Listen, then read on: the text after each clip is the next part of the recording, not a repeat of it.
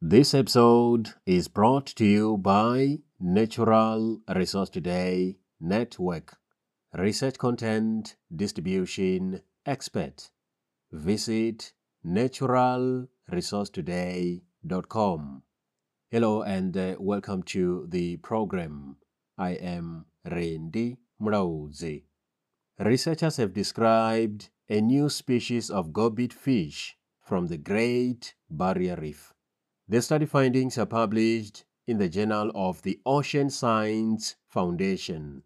According to the researchers, a new species of gobit fish, Tomiamycthys eliotensis, is described from Lady Elliot Island at the southern end of Australia's Great Barrier Reef on the basis of 6 specimens. That's all for today. Thank you for listening.